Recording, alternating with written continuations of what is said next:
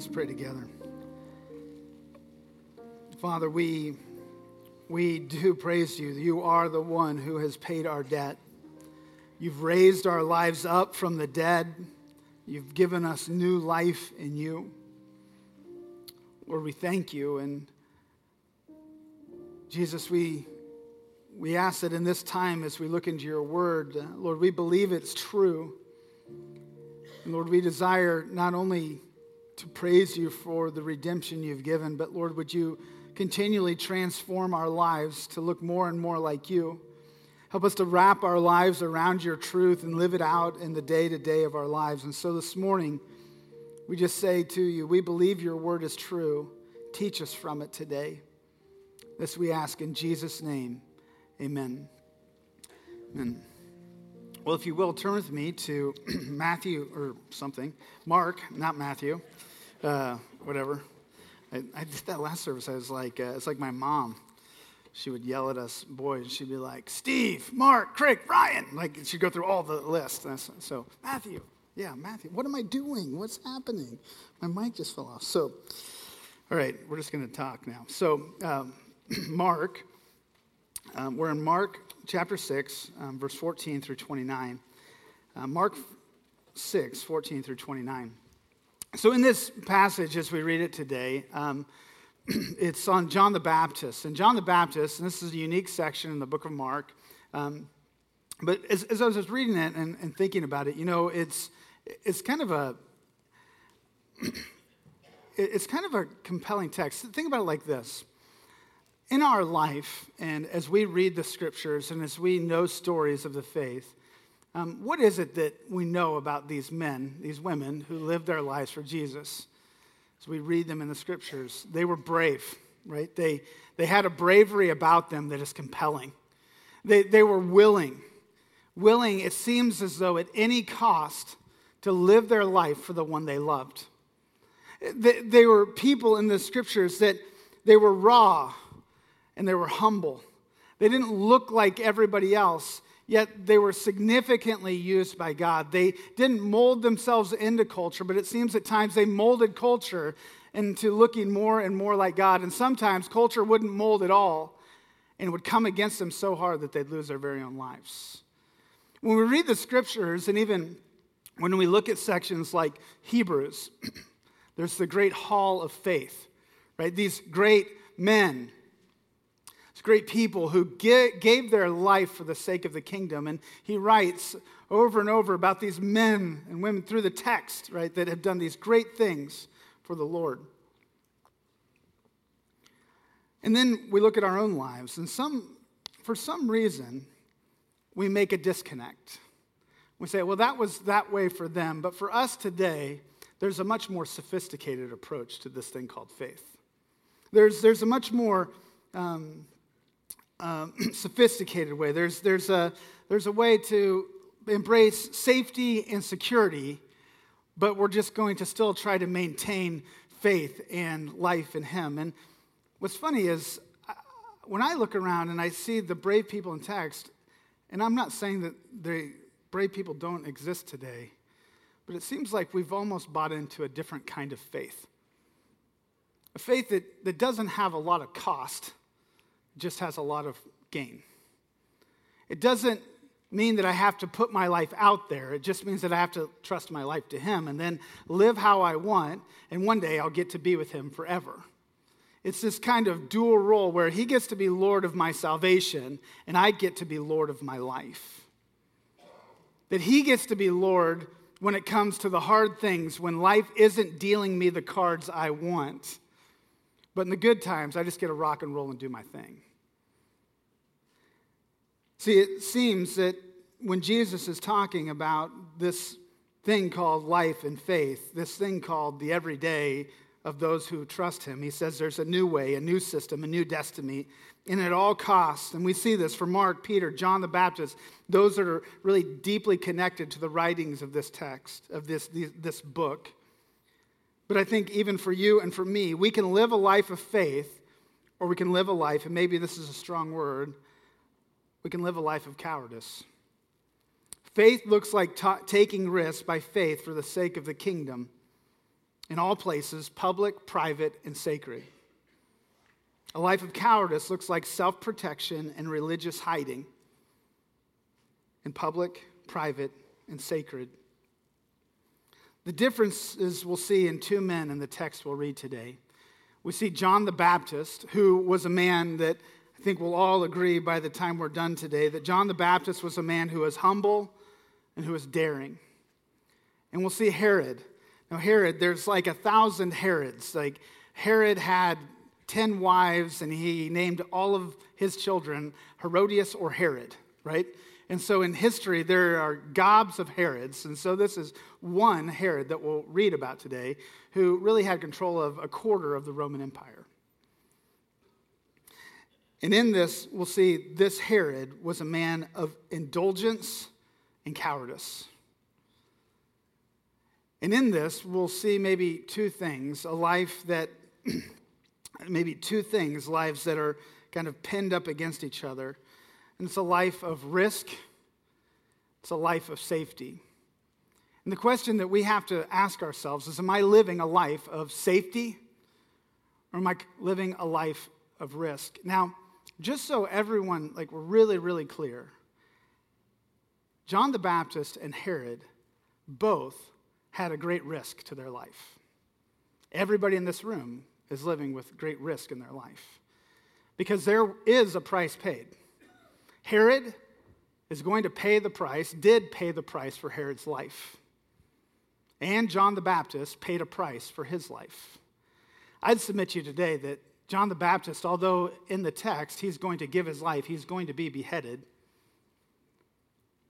And Herod is going to live a life, he's actually going to be an egomaniac and neurotic most of his life, especially after John the Baptist is beheaded.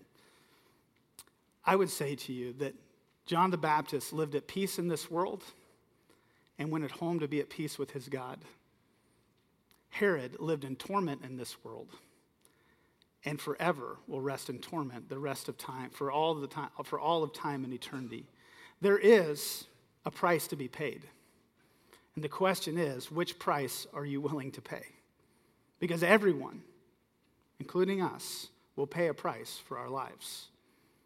And the question is, what price will we pay? And no one can really answer that but you and God. And so today, let's read the text. And what we're going to do, we're going to read a little bit different. And so we're going to read sections of the text, and then we'll dig into them together. And so we're going to read first 14 through 16, which reads, King Herod heard of it, for Jesus' name had become known. Some said John the Baptist has been raised from the dead. That is why these miraculous powers are at work in him. But others said he is Elijah, and others said he is a prophet like one of the prophets of old. But when Herod heard of it, he said, John, whom I beheaded, has been raised. So here's what's going on a little bit in this text. It's going to be, it's kind of like one of those moments in a movie where it sets it up like we're way into the future. And so we're kind of way in the future, and what's going to happen, as Mark writes this, is he's going to flash back after this section to the beheading of John the Baptist. And so the setup, this is after John has been beheaded. So we're in the context, Jesus has been healing. He's kind of on this last part of a missionary journey. He's sent the disciples out. There's healings, there's miracles, demons are being cast out. There's legend of Jesus growing and growing and growing in the region. And Herod hears about this, and he goes, what if this is John the Baptist? What if this is the guy I killed? Now, what we'll see in a moment is John the Baptist and Herod spent some time together. John the Baptist and Herod, as they spent time together, Herod realized that this was a holy man, that there was something strangely different. And Herod will go against his conscience for a girl. And what will happen is that he will have to deal with the ramifications of going against the will of God and going against his own conscience. And in this, Herod again, he's a neurotic egomaniac. He had killed John the Baptist, but was living in fear because he knew he had wronged a holy man. He felt the guilt of the wrong that he had done. And that's why this is flashback of, what if this thing that I've done is coming back now to bite me? So why? Well, so here's what's going on. Interesting, in the book of Mark, there's only 2 sections that aren't about Jesus. Mark 1, 4 through 8 is about John the Baptist. And this section that we'll read today, 6, 14 through 29, is about John the Baptist. Everything else in the book of Mark is about Jesus. This is what Jesus did. And then immediately Jesus did this, and Jesus did this, and this is what Jesus said.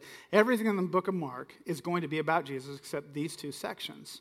And it's kind of peculiar that it's found in the kind of where this is tucked inside of this. Now, remember a little bit about John the Baptist. Now, John the Baptist, he was born to elderly parents. And so being born to elderly parents, John the Baptist was miraculous from the beginning. But even when John the Baptist was kind of in utero, right, he's in the womb, his mom goes by Mary, and all of a sudden what happens? He leapt, it says, in his mother's womb. So before, like if you're like, I've been going to church since I was born. Well, John the Baptist has us all beat because he knew Jesus before he was born, right? I mean, he leapt, he recognized, and this is something significant about the person of John the Baptist. He recognized Jesus, and he will be the one, even in the womb, that recognized Jesus. And he was a prophet that was sent to prepare the way of the Lord. And so we see, remember that, so he's born to elderly parents, he leaps his mother, and then he prepared the way of his ministry. And when Jesus came along, he looked and he saw Jesus and he said, "Behold, the Lamb of God who takes away the sins of the world." He recognized that the Savior, that the one that would atone for sins, he was here, he was present. And this one that came to save, he pointed him out to others. And so John the Baptist had all these disciples, all these people that were following him. He said, "Whoa, stop following me. Jesus is here. Start following him." And in that minute, when he turned everyone's eyes, he said, "Start following the Lord. Start following the Savior." The Savior says, "Hey, John, I want you to baptize me." And John the Baptist says, "No way. I'm not even worthy to untie your sandals." And then Jesus says, "No, seriously, I meant it. Do it," right? And there's this moment where he said, "You're a prophet. Come do this." And so he baptizes Jesus. And then even after that, John the Baptist will say in John 3:30, he'll say that he might increase and I might decrease. And so John the Baptist wasn't just a prophet who did things for God. He was a prophet who truly had a heart for the Lord. And he recognized that John the Baptist needed to die, needed to crucify himself more and more, and Jesus Christ needed to live more and more. It was a decrease of John and an increase of Jesus. Hey, by the way, great kind of idea of discipleship. If in your life, if you are truly seeking that you would become less and he would become more, I really think that is, in one little text, a picture of what it means to be a disciple, to be growing in him more and more and more with our lives. So this is John the Baptist. And so where we find ourselves with John in this text is John had gone out, he'd continued to do ministry, and he was captured. And in that capture, he spent about a year with Jesus. He spent about a year in prison underneath Herod's temples. And underneath there, what we find is that he has a tough year. And there's a weird thing said in Matthew about John the Baptist. Somewhere in this prison sentence, he says to some of the people who had come to visit him, "Hey, could you go to Jesus and could you ask him a question? Is he still the one, or should we look for another?" Now, this is kind of this astonishing moment, John the Baptist. Jesus said he's the greatest prophet. There's no one of more honor born of a woman than John the Baptist. This is what Jesus will say. And so it looks seemingly like John the Baptist is having doubts inside of his heart. Now, we don't know, but this is what I think is going on there. I think John the Baptist is kind of having this moment of "Hey, Jesus, I'm in prison. And I don't want to be because Herod's crazy. And I'm probably going to die. So, you're healing the lame, the sick. How about me out of prison, right? Maybe you could do that. I think it's really a moment for John the Baptist of calling out to Jesus and saying, "Hey, could you meet me? Because this isn't going to end good for me." And what's interesting about Jesus' response was, "I am healing the sick. I am proclaiming repentance. I'm proclaiming the kingdom.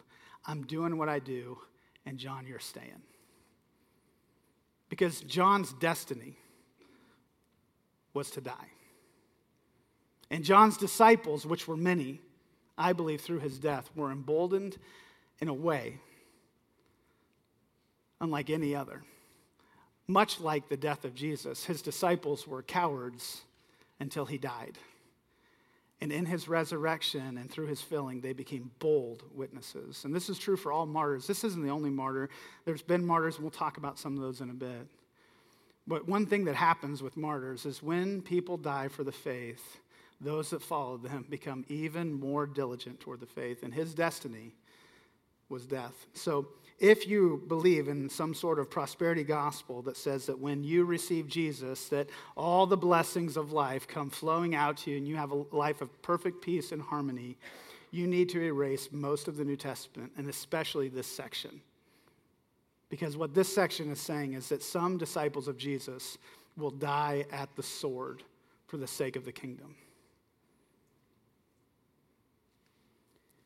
So in this, what we see is this passage is, again, jammed between the disciples. Remember, this is kind of an intriguing place to have this insert.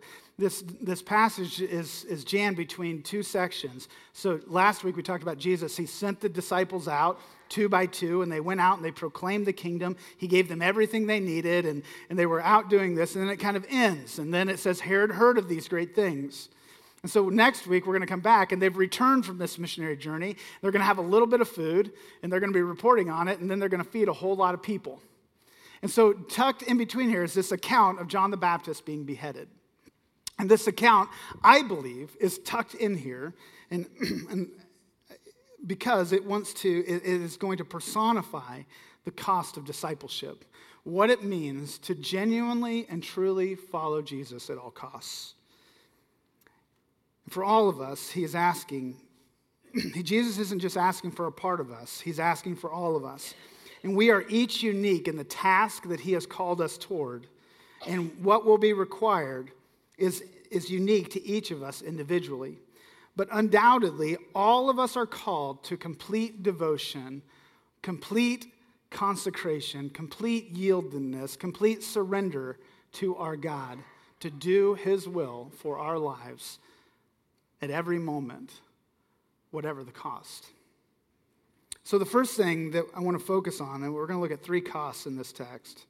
The first is the cost of consistency and faithfulness. The cost of consistency and faithfulness. So here in verse 18, it continues. And kind of in the continuation of, I'm making sure I'm getting this right. So in verse 17, it says, for it was Herod who had sent out and seized John and bound him in prison for the sake of Herodias, his brother Philip's wife, because he had married her.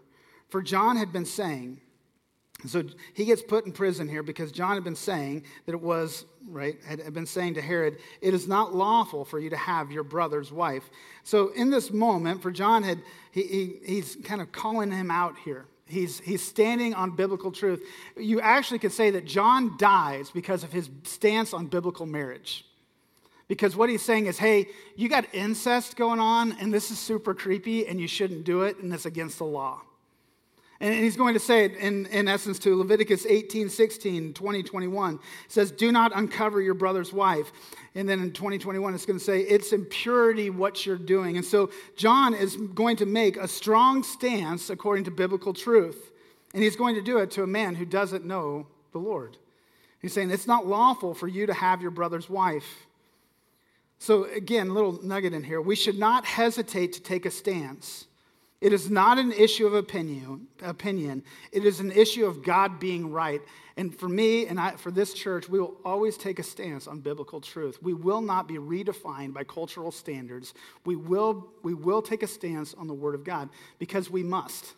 Because if we stop taking a stance on the Word of God and what he calls marriage to be, we will have nothing to stand on at all. And so in this text, we see, but I want to say this, that even in this stance, and we'll see in a minute, he had favor with Herod. Even in his stance against him, he had favor with Herod. Now, he did not his wife's mother, which is a whole other thing to talk about. Verse 19, and Herodias had a grudge against him and wanted to put him to death, but she could not, for Herod feared John. Now, this is super peculiar. For Herod feared John. He's a man in prison, right? He's a man who was, even in his look, would have not been, a well-groomed man. He had very little to be feared. But it says, knowing that he was, into 20, knowing that he was a righteous and holy man, and he kept him safe. There was a recognition about John the Baptist when Herod looked at him that this man was a righteous man, that this man was a holy man. There was something different about this guy.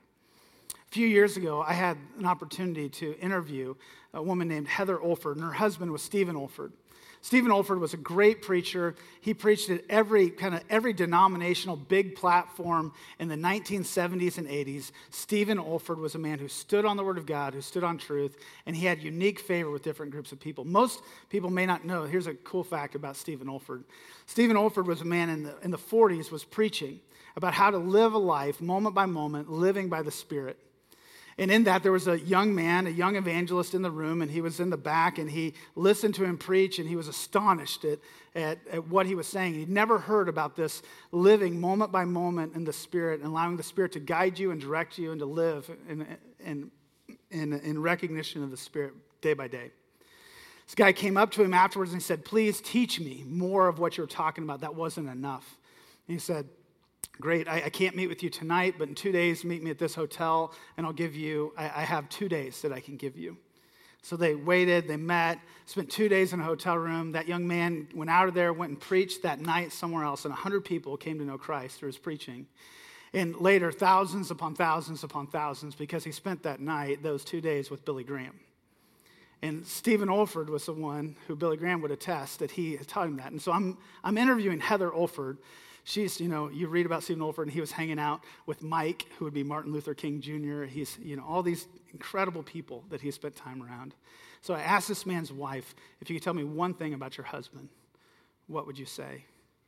And she said, as quick as she could, he was a holy man. Not he was a good husband, not he loved his kids, not he worked really diligently in ministry, but she said he was a holy man. I mean, immediately in my mind, I thought, oh man, what would Deb say about me? I hope that by the time I've lived the span of my life, and I've gone, I want to go first. That's how it's going to work, Deb. And that someone would look at my wife, and that would be the response she would give. And I don't know if that's true of me, but I know that if I could be known as anything, a holy man would be the greatest aim in my life. When Herod, he'd feared John because he saw him as a holy man. He knew that he was messing with something more than a man, than just any other normal man. And it says when he heard him, he was greatly perplexed, and yet he heard him gladly. And so Herod had some sort of affinity with John the Baptist. He had some sort of leaning toward his holiness, to the God that was in him. It was drawing Herod. And so maybe a question that we could ask in regards to the cost of consistency and faithfulness is, what is the greatest thing you possess? Me and you. What is the greatest thing we possess? Is it our knowledge? Is it our money? Is it our family, possessions, land, heirloom, skill? What is the greatest thing you possess? Well, what you believe to be the greatest thing you possess is what you probably brag about, just so we know. So what we brag about, I'm the youngest of 4 boys, and so my constant, sanctification is overcoming my birth order. I am the youngest in a family. And so those of you who are the youngest, we don't understand this quite. Everybody that's the oldest, they get oh yeah, you guys are totally selfish, right? That's the natural thing that we talk about. But inside of this, the greatest thing that we possess, right, is that which we talk about. And so maybe asking a question, what is the greatest thing you possess? And I would say the greatest thing that any of us possess is first and foremost our Lord. If you have given your life to him, he is the greatest possession in which you have.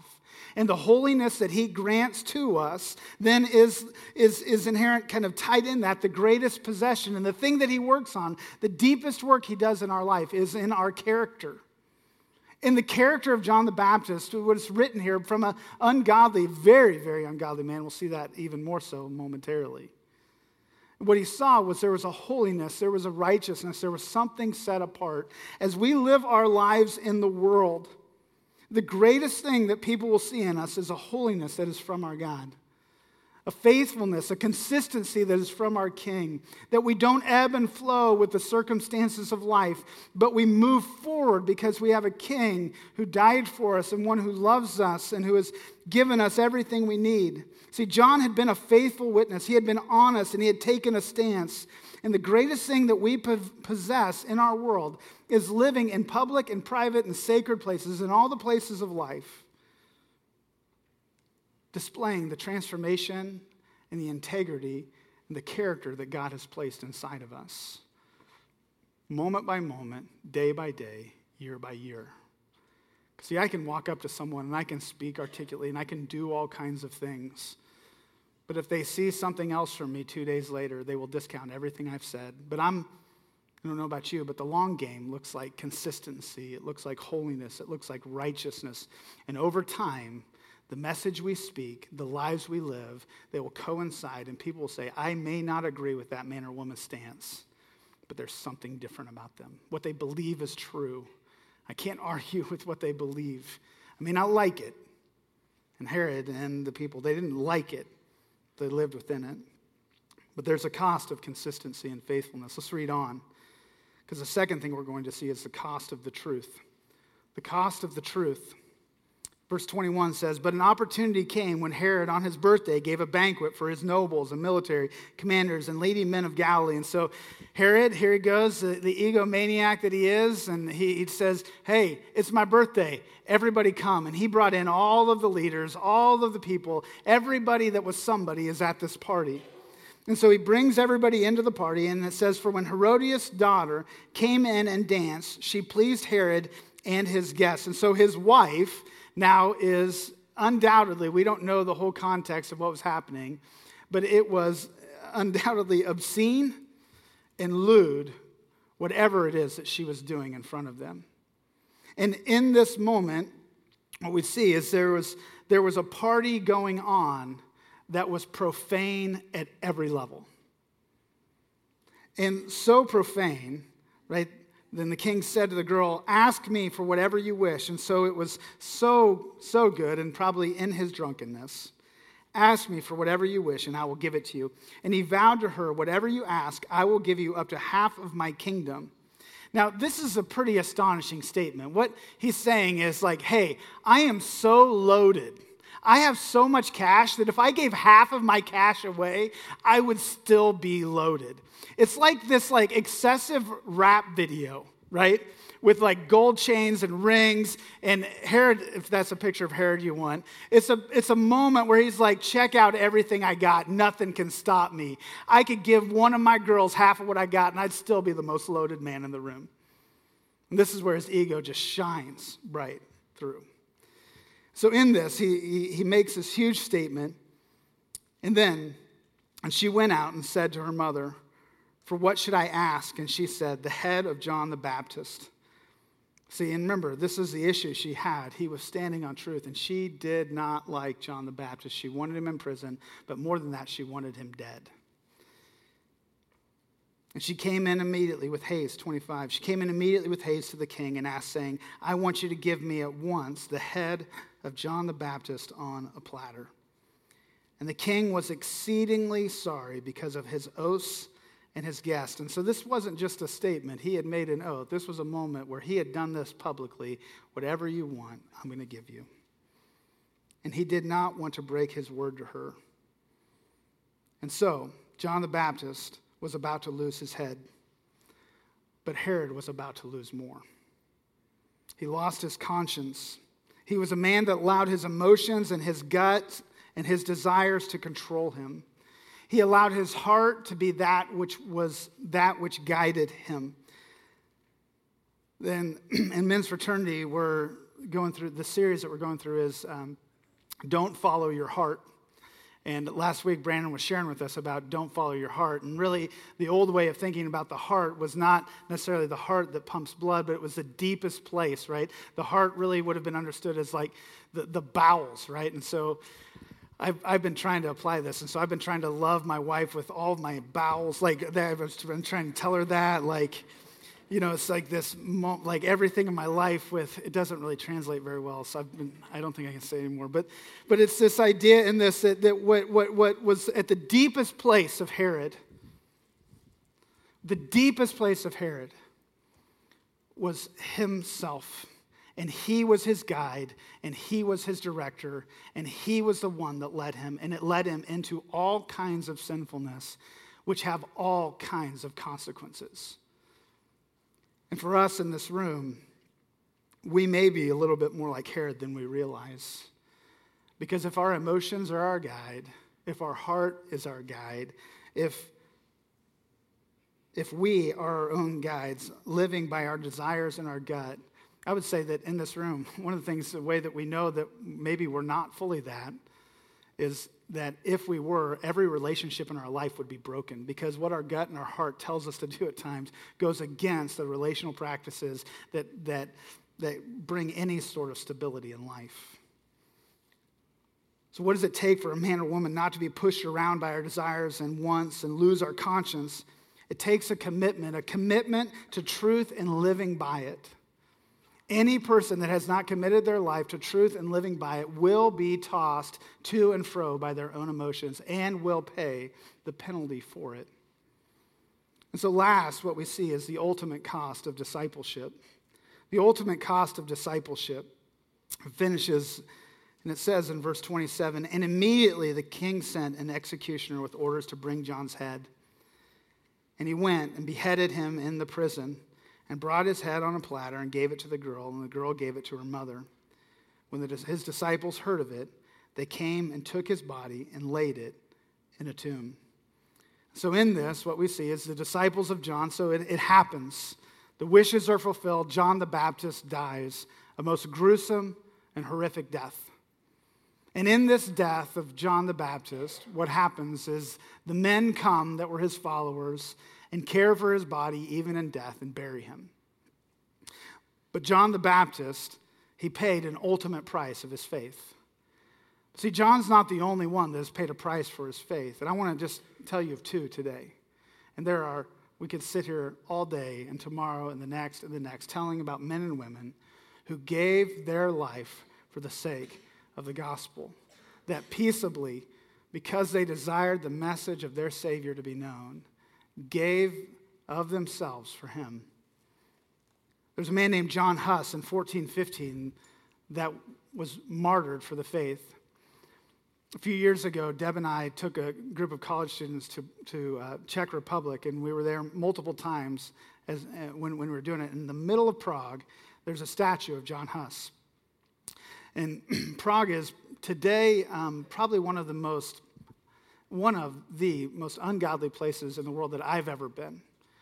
I've shared about Jesus. I've shared the gospel with people in that area for 5 hours and then tried to give them a Bible, and it was like, no, it's crazy, silly. I don't believe in that. But at that time, John Huss, in his death, there was a great movement that broke out in the area, in that region. The Moravian revivals happened, and some of the greatest men of faith that we read about in church history came out of this time. And John Huss was one of those men. Because of the message he proclaimed, because of what he did, he was burnt alive at the stake in the middle of Prague. And as John Huss was burnt alive in the middle of Prague, he said in his life that he was desiring to hold, to believe, and assert whatever is contained in the Scriptures as long as I have breath in me. John Huss was committed to the Scriptures and committed to truth, and because of that, John Huss was burned at the stake for the sake of the gospel. They say, as John Huss was martyred, just as Stephen, that his face never grimaced, that it seems as though he experienced no pain, as he died a peaceable death, burned alive for the sake of his Savior. 1945, Dietrich Bonhoeffer, which is maybe more current and familiar to some. Dietrich Bonhoeffer knew that the people in Germany needed to be ministered to, especially they would after the war when things had to be rebuilt. In 1943, he decided that he needed to go back to Germany. He'd come to America. He was a lecturer and a teacher and a pastor. He said, I have no authenticity if I don't go through the struggle with those for the faith. And so he went, He cared for Jewish men and women as they were being persecuted and hurt. He had a strong faith in Jesus Christ. And Dietrich Bonhoeffer would ultimately be hung by the Nazi army. And in this, Bonhoeffer would say this: to endure the cross is not tragedy. It is a suffering which is the fruit of an exclusive allegiance to Jesus Christ. He also said this: when Christ calls a man, he bids him to come and die. These men are men that did not live some civilized, safe, sterile form of Christianity. These were men that in some ways, maybe to the known world, looked like barbarians, looked like something uncivil. But in them, there was a raw humility and a joyful submission to their Lord at any cost. See, the call to follow Jesus is not a simple call to eternal riches, but it's a call to discipleship, to look more and more and more like the one I love.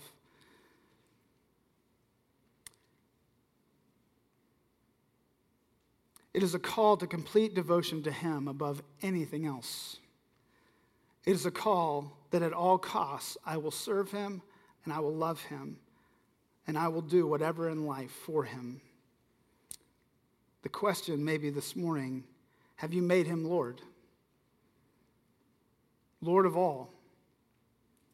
Will you this morning, if you haven't, commit yourself to him as Lord because you deeply believe that what Jesus has done is real and that there are real eternal riches with him and there is really something beyond this world that is worth living our lives for? See, I believe with John the Baptist and these men, that's what they deeply believed and were willing to put their very own life on the line for it. I don't know if that's what God will require of me or of you.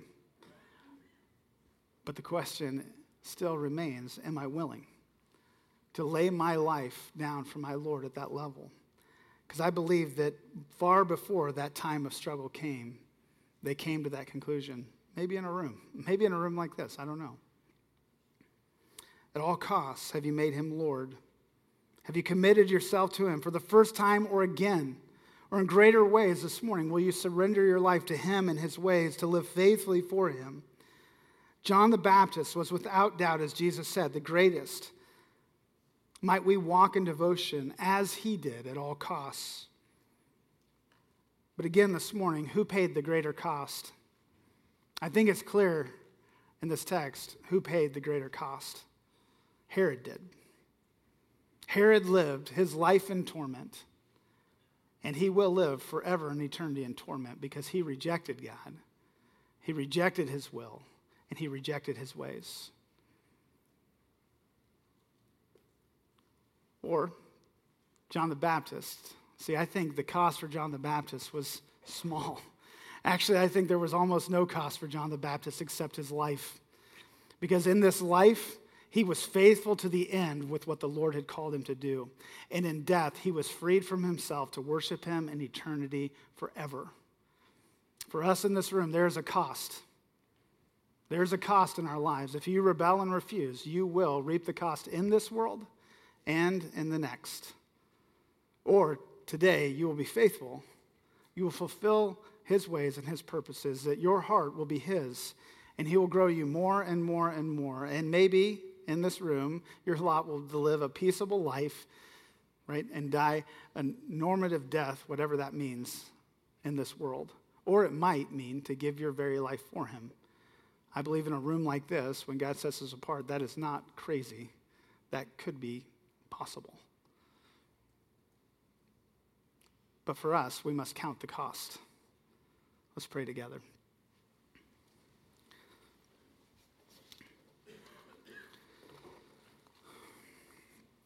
Father, we believe. We believe that you sent your Son into this world and that he lived and he died. And Lord, we believe that John the Baptist was a real man who prepared the way for you to come, who humbly bowed his life down to you and served you unto death and was faithful to the end. Lord, we believe, as your scriptures say, that he was a holy man and a righteous man. And we believe that you made him to be that. So this morning, would you make us holy? Would you make us righteous? Would you set us apart for your unique purposes in this world and walk down the path you've called each of us to in faithfulness?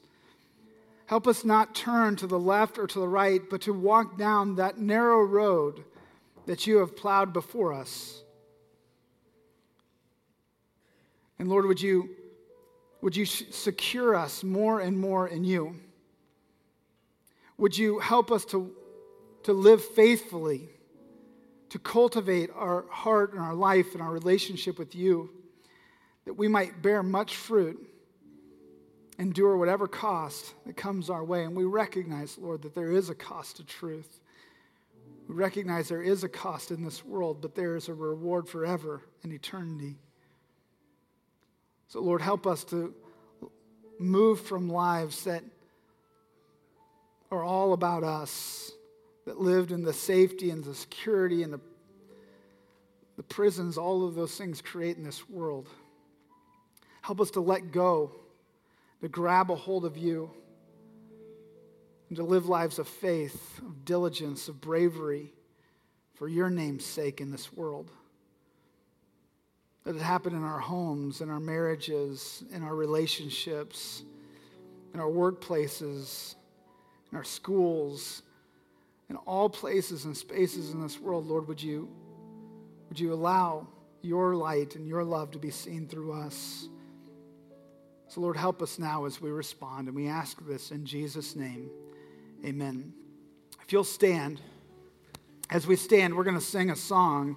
The song's titled, I Surrender All, and it's a moment where we have the altars open where you can come and kneel and pray, and it's a moment for you, maybe God's stirring in your heart to surrender in greater ways to Him, or to rededicate or recommit your life in greater ways to serving Him and loving Him and living for Him. Or maybe this morning you've never done that, and you want to come up and just kneel down and say, Jesus, my life is yours. But as we sing this song, as you feel prompted, you can come and kneel or right where you're at. But might this be a moment where we allow God to continue to speak into us and for us to deal with what He's saying.